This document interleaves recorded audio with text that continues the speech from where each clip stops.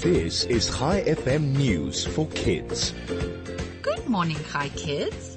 I'm Lara, and here is your news. Today is Friday, the 14th of January, 2022. Scientists at the Ben Gurion University in Israel have created a special vehicle that moves to the movements of fish and their location in a tank.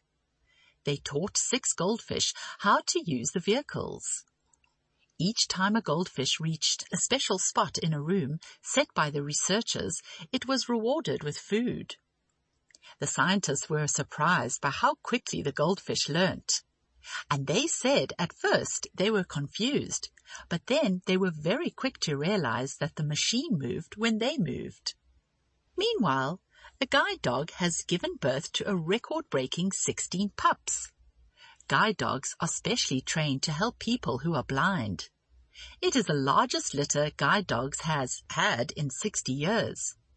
Unity, who is a German Shepherd Golden Retriever mix, gave birth to a litter twice as big as the average German Shepherds and 3 times larger than the average dogs. The puppies, who are now 8 weeks old, were fathered by Trigger, a Golden Retriever. The current Guinness World Record for the largest litter is 24 puppies.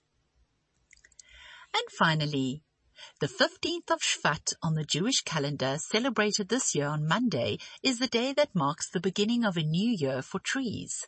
Commonly known as Tu B'Shvat, this day marks the season in which the earliest blooming trees in the land of Israel emerge from their winter sleep and begin a new fruit-bearing cycle.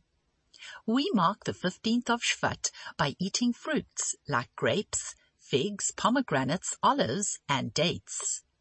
Before we end off today, I have a question for you. Why did the jelly bean go to school? To become a smarty. Thanks for listening. I'll be back with you again on Monday morning with more news for kids. Shabbat Shalom. This is Lara, over and out.